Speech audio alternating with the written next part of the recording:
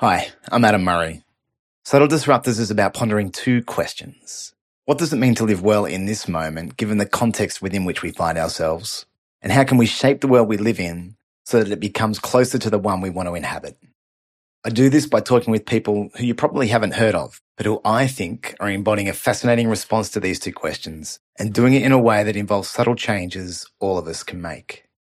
I want you and I to get as much as possible out of these stories and to feel encouraged, connected, and resolute in our own quests of subtle disruption. Without any training whatsoever, you know in this moment, am I actually listening or not? And the same simultaneous equations going on for me looking at you. It's this subconscious detect ability, because we want to know, is this person going to kill me or is this person a friend? And listening is one of the cues we use to do that. Hey, it's Adam Murray here, and this is Subtle Disruptors. This week it gets a little bit meta. I'm interviewing an expert on deep listening. It was always going to be the case that there would be long periods of silence in this interview, but that did not happen. We took it in turns to listen to each other, and I learned a lot. I noticed during this interview that I was quite nervous. I guess as an interviewer, I need to be a good listener, and it was a little bit intimidating listening to someone who is an expert in this area. And I think my biggest takeaway from this was the importance of vulnerability in listening and in sharing, although that's not something we talked about specifically. But before we start, a quick request. I'm contemplating Patreon as a way to cover costs for the podcast, and I wanted to get your feedback on that, whether you feel strongly about that one way or the other. I tried ads and they never felt right to me, and I was wondering if Patreon might work. If you could send me an email to adam@subtledisruptors.com if you feel strongly either way. If you don't, then no need to hear from you. All right, let's listen to this week's guest. His name is Oscar Trimboli, and he's speaking to us on the subtle disruption of deep listening. Oscar, it's great to be sitting here chatting with you. Do you mind explaining where we are and why you've chosen this place for our conversation? We're at 401 Collins Street in Melbourne, and it's an opportunity for me to meet and speak with you face to face. And I think it probably adds to the listening environment if you can see people as well as hear them. And I am here because I love your work and the kind of ripples you're creating by amplifying the voices of people who zig rather than zag in modern society. Thank you. Yeah. It's an honour for me to be speaking with you and listening to you. We're talking about listening today. I first heard you speak at a Jason Fox event. Yeah, Percolate. Percolate, that's right. Yeah. And a lot of what you said resonated with me. I still remember it. One of the things was the correlation between depth of breathing and ability to listen. Yeah. So the deeper you breathe, the deeper you listen. Yeah. And also when you're in productive dialogue, the breathing tends to become reciprocal, meaning the breathing patterns tend to match. So if you're speaking really quickly and they're speaking really quickly, your breathing will automatically be shortened. And that doesn't mean the conversation is more or less productive because you're speaking faster or slower. But in 1993 in Ottawa, the research I'm referencing has since been done in a couple of other locations in Germany a decade later, and in the US only 2 years ago. The depth of breathing is just the simple mechanics of getting oxygen to your brain. So listening deeply, not something we're taught. And as a consequence, it takes a lot of cognitive load for us to listen for extended periods of time. I've researched 1,462 people and asked them what they struggle with when it comes to listening. And focus and distraction kind of seem like the yin and yang of each other. People would love to be more focused. People get frustrated with distraction. And the difference between good listeners and great listeners is great listeners know they're going to be distracted. They just have techniques to deal with it. So it's simply that. As you're walking to a meeting or just before you pick up the phone, just take a breath where you hold it for 5 seconds longer on the inward breath and still hold it 5 more seconds before you take the outward breath.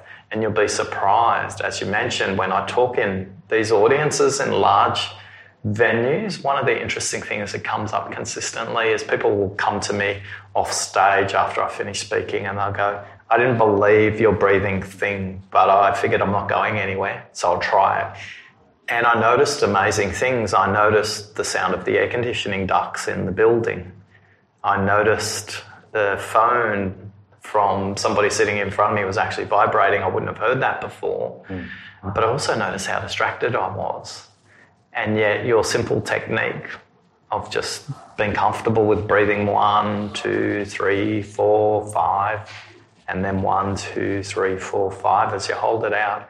So I'm not advocating people get into a yoga pose. I'm all about integration.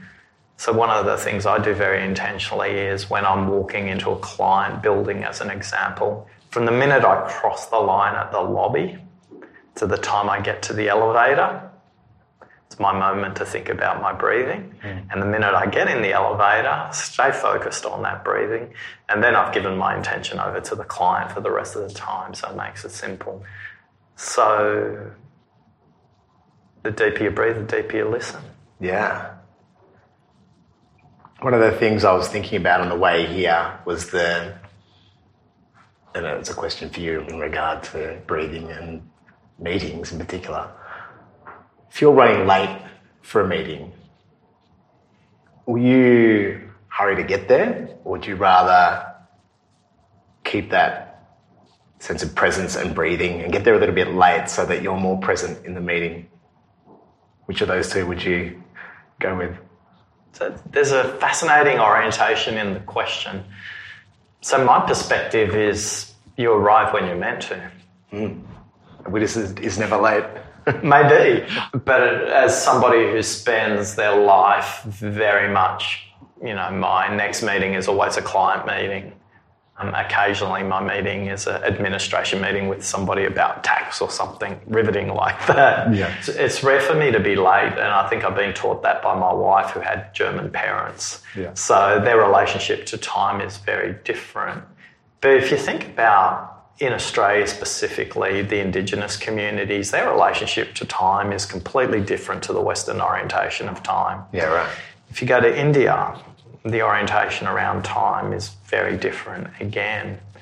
So I'm a subscriber to the theory that whoever's in the room in the moment are the right people and they're going to have the right kind of conversation. So have I run late? Yeah, for sure. I typically will text ahead and always play this game. If I think I'm going to be 10 minutes late, I'll say I'll be 15 minutes late. And then they go, oh, you're early. So straight away, this orientation around time, we need to be conscious of, is it serving us or is it not? In the systems I operate in, which are kind of multinational systems and organisations that are thousands of employees, there is this default behaviour that's the half an hour or 1 hour meeting. They're literally behind each other, or they call it back-to-back. Yeah. So you can't help but be late. Because if you finish a meeting at 11 and your next meeting's at 11, you're late. Yeah. Or you can pass by, grab a cup of tea, spend a moment with your thoughts and go, what's my intention for that? Yeah. So I'm not one to rush. Yeah, I get that sense. I think because you've got to bring your whole presence to any kind of conversation, and in rushing, I think you're giving your power away to some abstract construction called time. Yeah. And again, with the Aborigines, the right time is the right time. Yeah. The right season is the right season, and who's here now is the right people now. And reality, most people are waiting for the most senior person in the room anyway. Yeah. Might say something about the systems that I'm part of. So, yeah, I'm not going to be one who's kind of looking at my watch if I'm running late going, better hurry up. Yeah. Yeah, I like that. It is a battle that I sometimes encounter, but I do, if I reflect upon it, I'm always at the the time I need to be there. Yeah. And the battle, the story that I have about that is I did a singing performance once, and I remember we did a rehearsal the night before, and the teacher said, if you're running late, just accept it and breathe and show up when you show up, because I want you to be here fully engaged and fully present and not stressed that you're running late. Mm. And I always remember that story when I am in those moments of that voice in my head saying, you're going to be late, and then people are going to say that you're not punctual and you're disorganised, and, you know, that's the voice in my head. And, yeah, I remember that and try to bring that presence and that ability to listen. Mm. Yeah. Because think about the opposite. If you turn up on time because you're rushed, you're still late to the meeting because your presence doesn't arrive till 5 minutes in. Yeah, spot on. And again, Indigenous communities say, walk at a pace where your shadow can keep up. Yeah. It's the same for us. And I think the meeting will sense that you're coming to the meeting rushed and hurried, even if they're not verbal about it or conscious of it, they'll still get that feeling. And more importantly, so will you. Yeah. So, yeah, just be a little less judgmental on yourself, buddy. Thanks. I'm curious about how the relevance of deep listening arrived for you. You said earlier that it's not something we're taught, and you also referenced Indigenous Australian cultures quite a bit as well, and I'm wondering if there's a bit of a crossover there. But can you explain how this has been a growing awareness for you? Yeah, so I think there's two kinds of stories. One is the lightning bolt that hits you when the idea happens in a cataclysmic moment and that changes your life forever. Yeah. And for me, it's the other story where I've run lots of marathons, and for me, this is just something that's happened over decades that I've noticed in the last 5 years, and other people have pointed out to me in the last 5 years. The long story short, somebody simply said to me, can you teach me what you're doing right now? Because I find that incredibly powerful. And I said, what am I doing, Matt? You're listening to my soul, like you're going beyond the words. You're going to a place in me that's deep. Anyway, so if I go back to my schooling days, I'm the son of 2 first-generation migrants from Italy. And at our school, there were 23 nationalities. I was born here. I grew up in a suburb that was the place where migrants arrived in our part of Sydney, right near the Villawood Detention Centre. So we had people from Laos, Cambodia, Thailand, but we also had people from Chile, Argentina, Uruguay, fleeing military juntas over there, and also people from Eastern Europe. We had people at our school from Poland, from Lithuania, from Yugoslavia as it was then, as well as people like me, first-generation migrants from Italy, from Greece, from Cyprus. And what I learned looking back was I was a connector between the students and the teachers. I was a connector between the sporty people and the academics. I was a connector between the migrants and the Australian-born people. And in high school, we used to play card games a lot, but the kind of card games we used to play were like Italian card games called briscola. And the card format's not too dissimilar to classic English cards, but we also played cards with the Chinese kids. And so you had to play this game in a different way because you're paired, you're diagonally across from each other as teams. So people wanted me on their team, and I'm atrocious. I can't count cards for a start. I'm dyscalculus. My relationship with numbers is abysmal. Dyscalculus means that you transpose the numbers. So if you say to me 1, 2, 3, 4 and I write it down, there's a very high likelihood I'll write down 1, 3, 2, 4. Yeah. So caller ID was awesome for me because I could just press redial on the phone. And teachers used me as a bridge.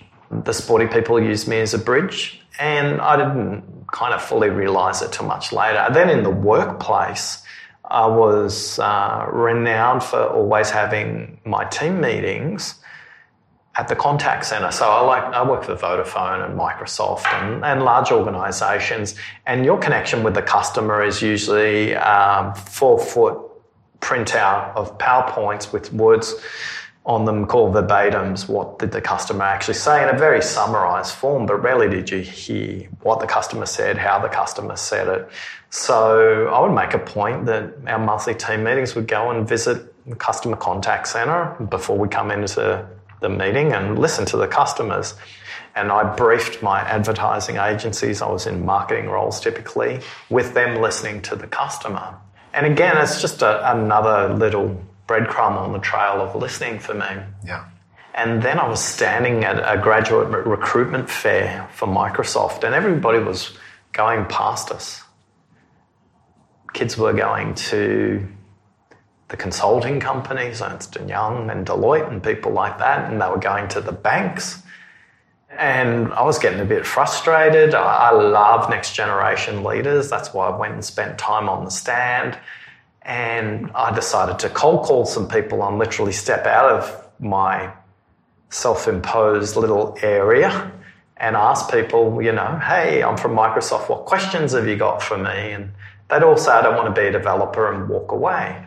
So I realised I had to change my approach, and what I realised was they didn't know we hired at Microsoft legal people, finance people, human resources people, marketing people, sales people, operations people, customer care people. They all thought it was about software development. Yeah.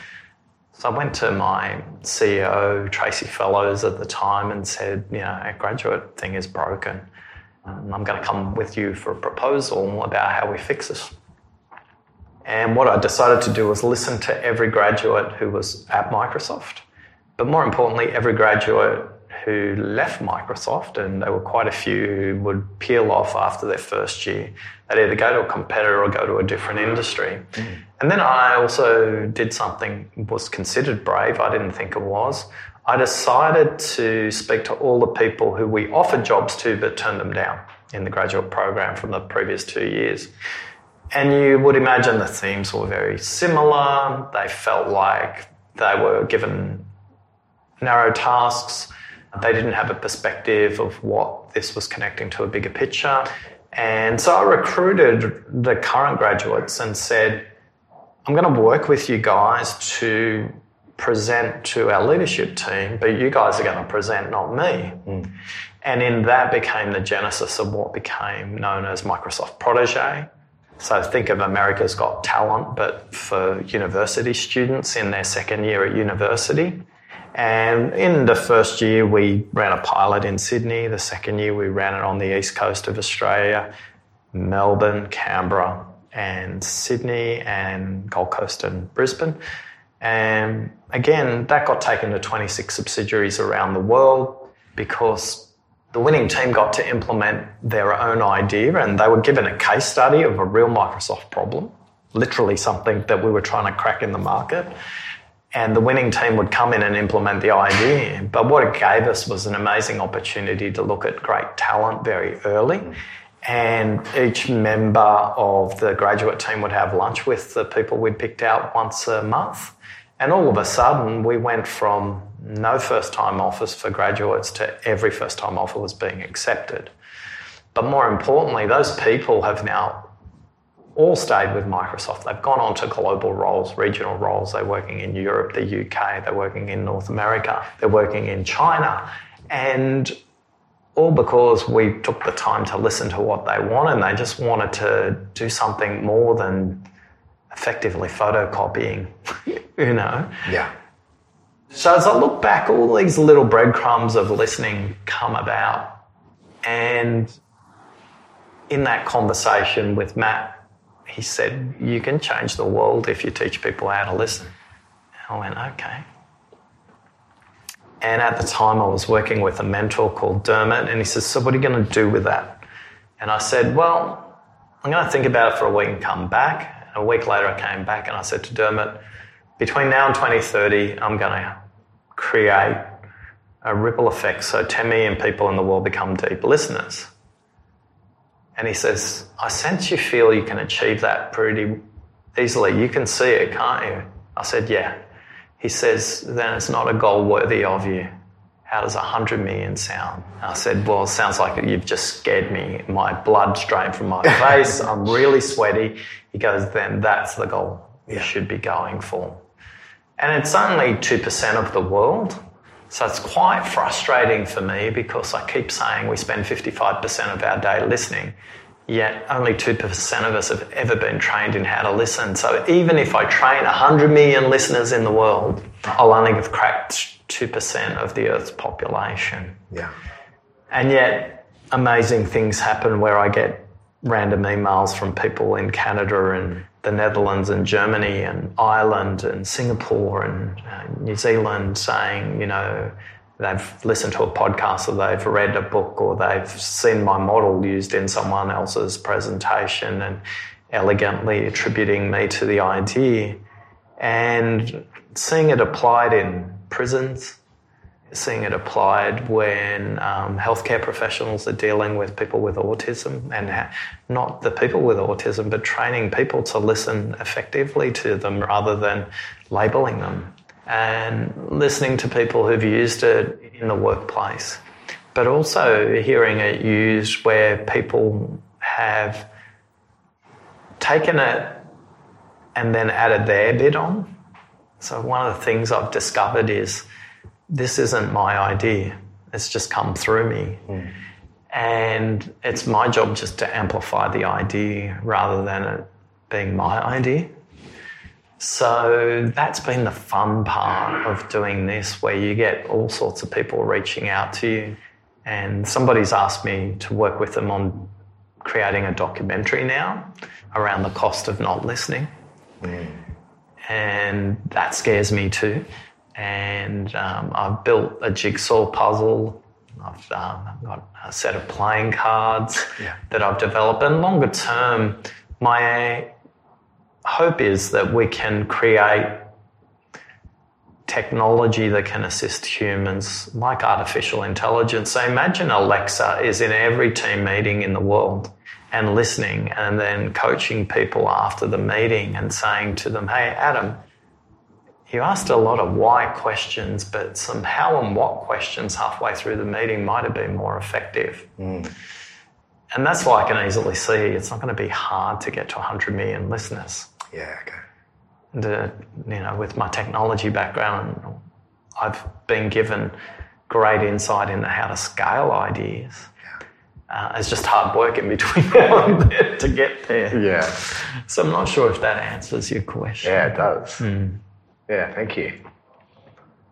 I do want to drill a little bit into the model at some point, but before I do, I've got a couple of questions about maybe your thoughts on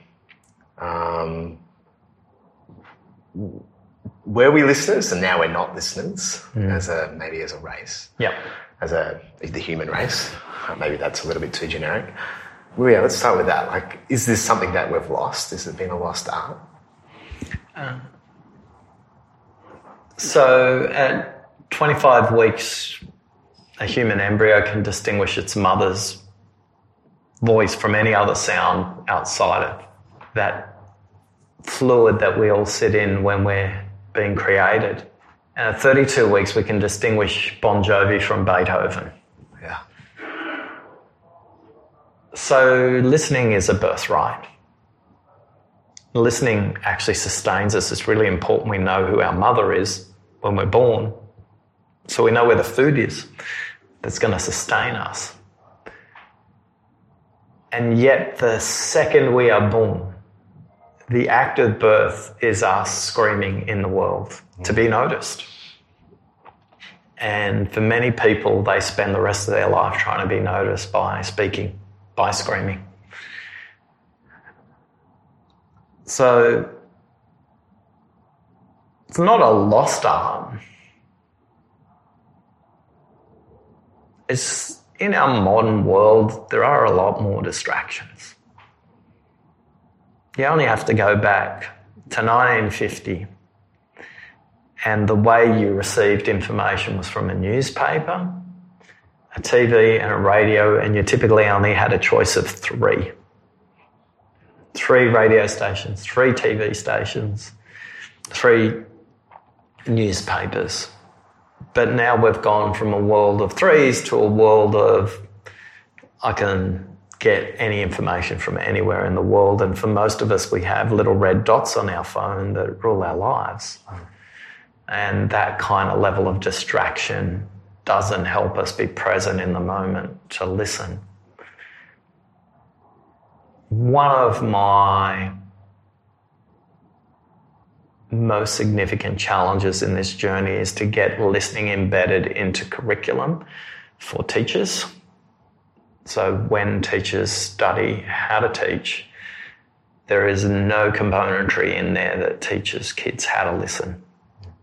Yet kids learn to listen from their teachers through their role modelling, and kids learn how to listen through role modelling through their parents. So there's a really strong correlation. If your parents are great listeners, you will be, because you see what the behaviour looks like, and the opposite is true as well. But if your parents are great listeners and your teachers are not, it literally cancels itself out. So we have maths teachers that we all remember at school. You especially probably remembered a maths teacher. We have English teachers at school that we remember, but not one of us can name our listening teacher. Yet, the teacher we remember the most is the one we think listened to us the most. Yeah, wow. Trying to think who that is for me. Yeah. Interesting. So for those of you who couldn't watch Adam, he kind of just had a moment. Just tell me what happened for you then. I didn't think about my maths teachers because they were quite significant for me. And then I actually thought about post-school as well, my teachers post-school. And for me, the person that came to mind is someone who was a teacher for me, a therapist for me in my 30s. And I think he's the person that taught me how to listen. Yeah. So for all of us, it's innate. For all of us, we know when somebody's not listening to us.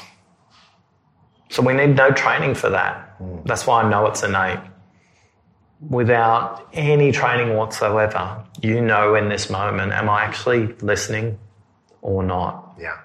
And the same simultaneous equation's going on for me looking at you. It's this subconscious detector ability, because we want to know, is this person going to kill me or is this person a friend? And listening is one of the cues we use to do that. So for me, it's about raising everybody's consciousness to know what's the division, the multiplication, the subtraction, and the addition of listening, because we automatically know that's the syntax for maths. What's that for listening? Yeah. That's the 5 levels of listening. And for me, if you don't know how to paint, you are given paintbrushes, colours, and numbers, and you paint by numbers. None of us know what that canvas looks like when it comes to listening. We know when it's present. We see a spectacular work of art. Gee, that person really listened to me. And the opposite is true. Gee, that person didn't listen to me at all. There was a clash of colours. And we all see in colour, but most of us listen in black and white. We listen in this monochrome, two-dimensional language of seeing and hearing, because we can't have a language set to talk about what does good listening look like. Yeah. So I have a strong belief, not evidence, that it is innate. It is our birthright. As you mentioned earlier on, the Indigenous peoples of Australia talk about Dadiri, which is three-dimensional listening. It means listen to yourself, listen to your lands, and listen to the people who inhabit the land, so the tribe or the mob that I'm part of. But if you go into the ancients who are Chinese, if you go into the ancients, the Inuit of North America, if you go into the ancients that are the Incas of Central and South America, if you go into early communities in India and in Arabian peninsulas, if you go and look at Hebrew texts, there is a much stronger emphasis on listening, pausing, silence, and the role of wisdom that the elders give us. So I think one of the reasons why we struggle with it is we've lost this connection through the 3 generations. In the past, 3 generations lived under one roof. That doesn't happen anymore. So our connection to someone wise and reflective, it's not there anymore. So we need to put those people onto YouTube and mobile phones and make them into heroes, or create an app, because people give up a lot of power to an algorithm or a search engine and type in, how do I listen? And they think that's the answer. So I think we've probably gone a full circle on that one, haven't we? Yeah. I can't quite remember where I heard this, but I was listening to somebody talk about how much power a listener has in being able to make the person telling a story be able to tell that story well. Yeah. Like, it's like, as I'm listening to you, I have so much to contribute to your ability to tell the story well. Yeah. I thought that was fascinating. That's true. And a really skillful listener almost plays the role of a book editor. They're trying to bring the best out in the person through reflection and critique, rather than it being a passive act of just hearing. Yeah. So a skillful listener needs to be conscious of 2 things. If you are listening, you are sending a signal to the other person that you, as the listener, are willing to be changed. The opposite is true too. For the speaker to be fully engaged in the dialogue, the idea will evolve because the person listening to them has helped them think about it in completely different ways. Yeah. With the same subject, a photographer will always take a completely different picture based on their perspective, not the subject. And the same is true for listening, because as a listener, you bring your history, you bring your stories, you bring your bias, you bring preordained perspectives sometimes to the conversation. And for me, a lot of time is spent by asking people who are coming into listening in a conversation, before you even start to listen to the other person, what are you bringing to this dialogue that's productive and what's not? So for a lot of us, we're not even conscious of the fact we talk in patterns. So a pattern might be, I love telling stories, or a pattern might be, I love talking in sequence, in data, in evidence, and sequentially over time. And depending on who you're talking to, providing them with sequence helps them harness their idea and makes it something that can be done. And for other people, they find that really constraining. So one of my favourite questions I often ask people is, if we were to come back in 10 years and there was only one thing we'd change about what we're discussing now that would really make a difference for whoever's listening to us, what would that be? And most people struggle to go out a decade. Yet in going out a decade as a listener, you're creating a perspective for the other person that's trying to get them out of the noise and get to the essence of what this is really about. Yeah. And they'll give you code words. So if you're a great listener, what you'll hear more than you other listeners is, so what I really mean, Adam, is, what I really want to say, Adam, is, what's really important to me, Adam, is.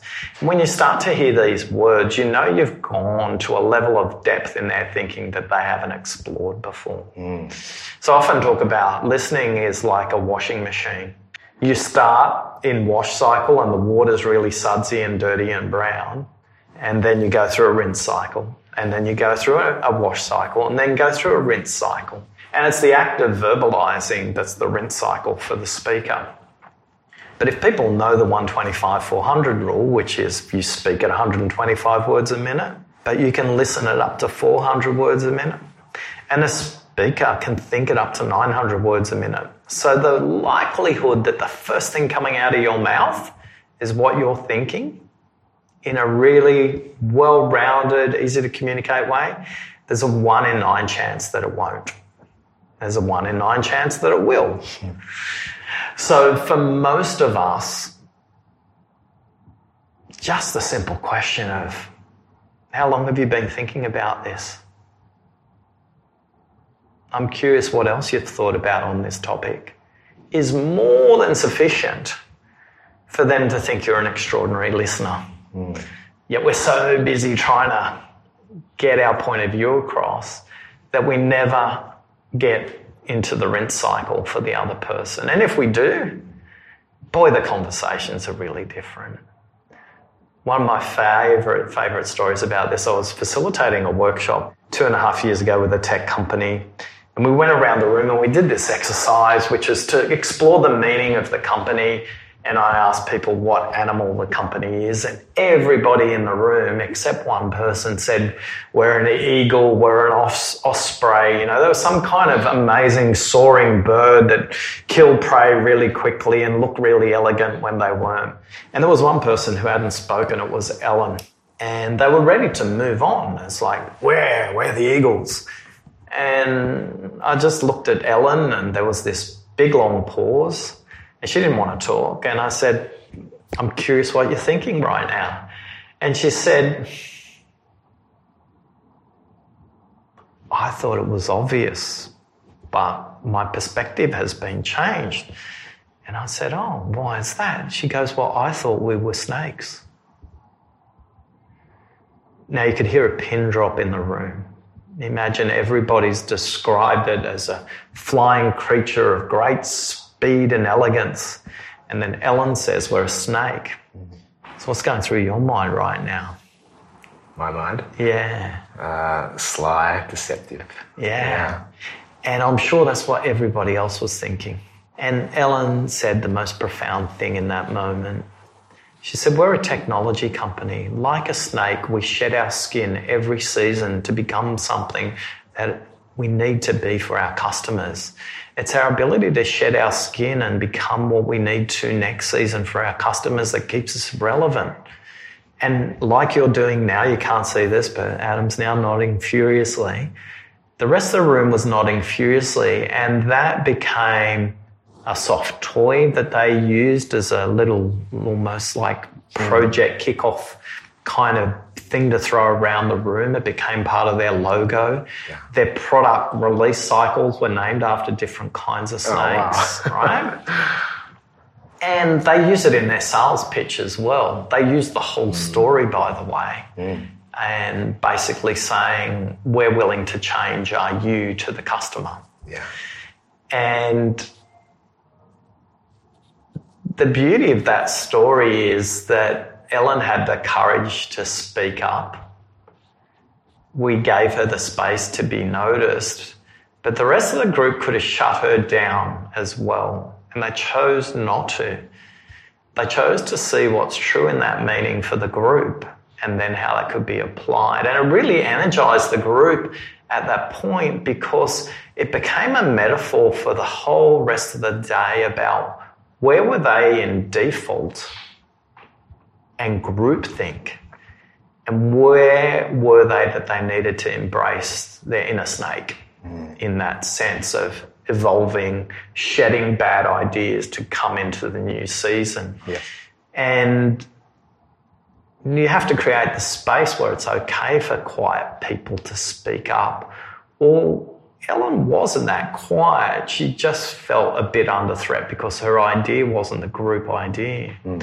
So for me, in doing my work in organisations, a lot of the time it's noticing those people who have a perspective. Now, there are other times where you just get some crazy ideas and the group kind of goes, yeah, that might work, that might, but at least they give out of the idea. But in that one, for me, is a really, really powerful example of listening to what's unsaid and listening for meaning.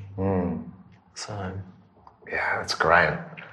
We don't have heaps of time left, but I have a question about how you listen, and perhaps you can weave how you teach people to listen into that as well. But for me, I kind of see there being 3 layers of how you listen. There's one-on-one listening, what we're doing now. There's the facilitation work that you do in a group and being able to listen to a group. And then there's the listening that you're having to do, which relates to your goal, being able to teach 100 million people how to deeply listen. And I'm interested in, well, how you listen, but also what you're hearing at some of those different layers as well. Yeah. So there's some really simple techniques I use. So one of them is if you're a customer or a client of mine and I'm working with you, I use Google Alerts to help me listen to what's happening in your world. So type in first name, last name and their company name. And generally, no matter where their details are published on the web, it will come up as an alert with me in an email. So that's a really simple hack I teach. In fact, I was talking to somebody who was struggling with a particular part of their business 2 years ago. And I said, this is what I do. Francois, that was his name. And he called me up only 3 weeks later because in that alert, you have a context to have a conversation. So some of my clients recently have appeared before commissions of inquiry and you would know before, during or after if they've been involved, and it just gives me a chance to send them a quick text, good luck tomorrow, or how are you going, or whatever the case might be, as opposed to some random email going, how's your day? So one of my really simple listening techniques is to use technology in my favour and use Google Alerts, and anybody can do that. What happened with Francois was he was spending all of his time trying to get new clients, and I just said to him, who aren't you listening to using level 4 unsaid?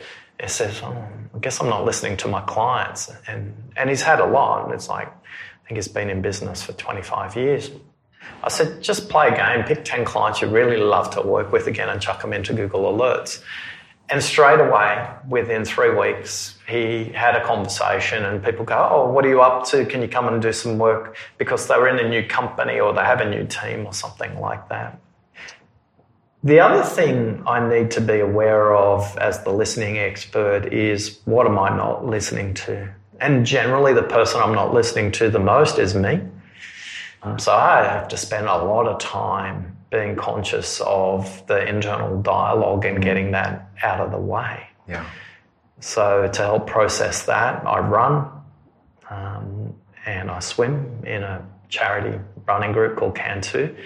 And that's a marvellous place. You can process a lot looking at a black line in a swimming pool for an hour and a half of training, or ocean swim on a Saturday where you're swimming for 1 or 2 Ks and all you're worried about was, my goodness, what was that shadow in the water? Was that a fish? Was that a seal? Was that a shark? Yeah. And the same with running. I always say after about 5 Ks, you just get into this very rhythmic place where you can process what matters and, more importantly, you can process what doesn't.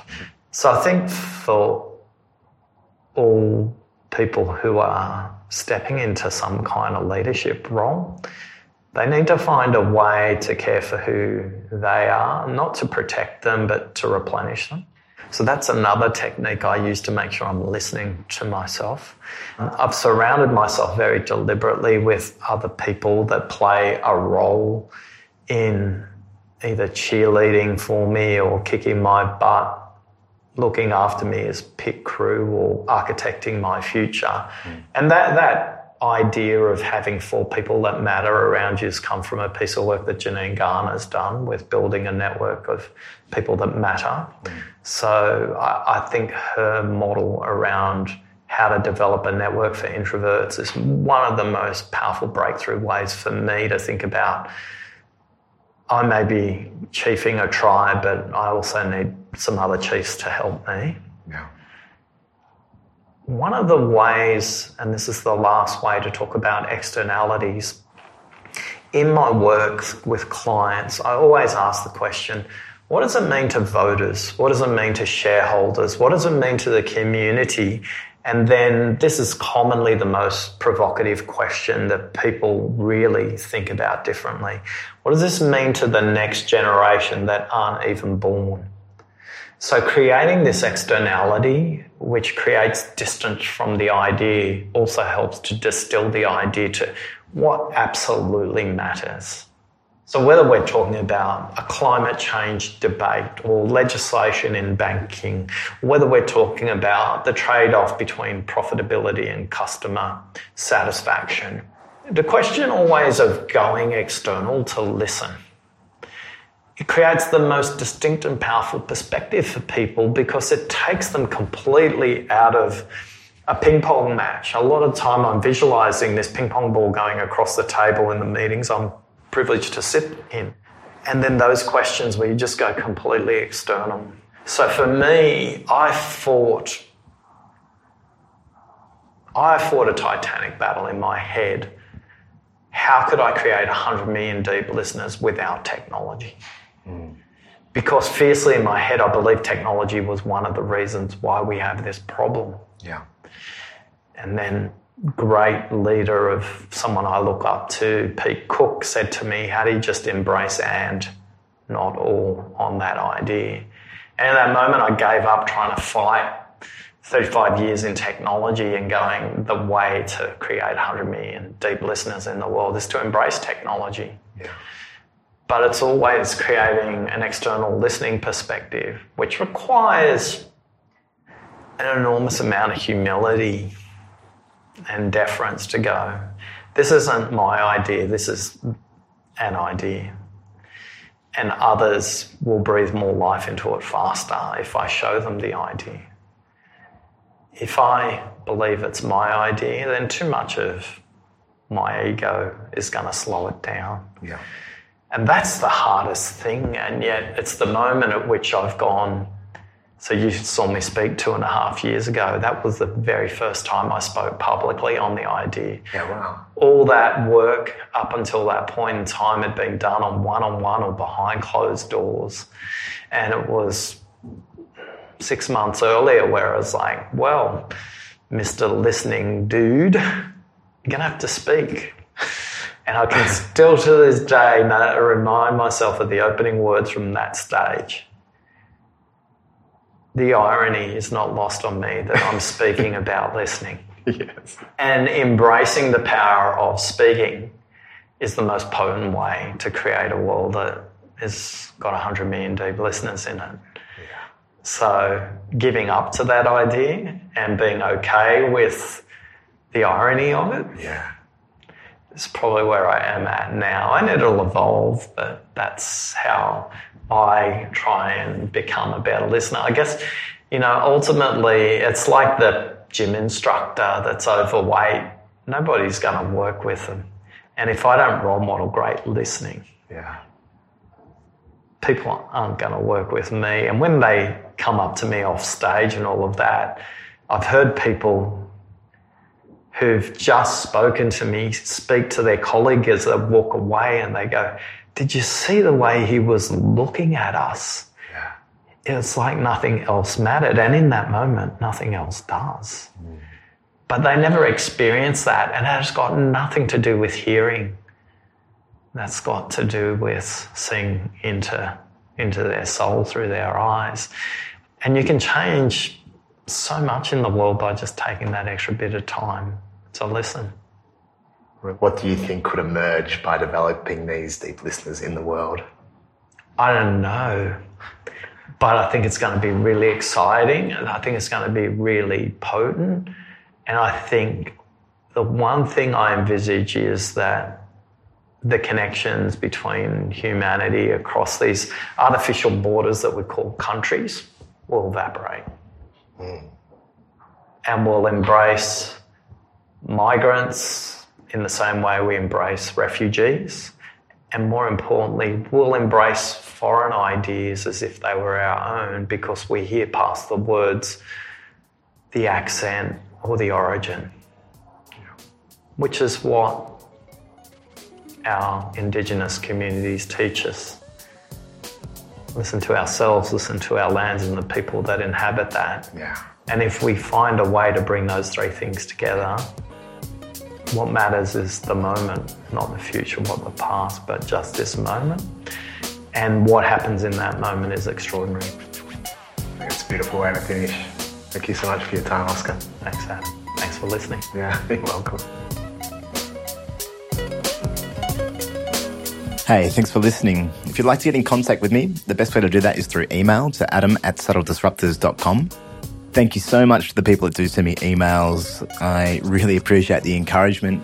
I really appreciate the guests that you suggest as well. Many of them have turned into actual guests on this show. So if you do have any suggestions, please send them through. Something else you could do if you can find the time is to rate and review the podcast on iTunes or through other platforms that you might use. It's pretty easy to do through the app or on your phone or on your laptop or computer. I hope you feel a little more encouraged, connected, and resolute in your own quest to subtle disruption. And one day, I hope to hear about your subtle disruption as well. Bye for now.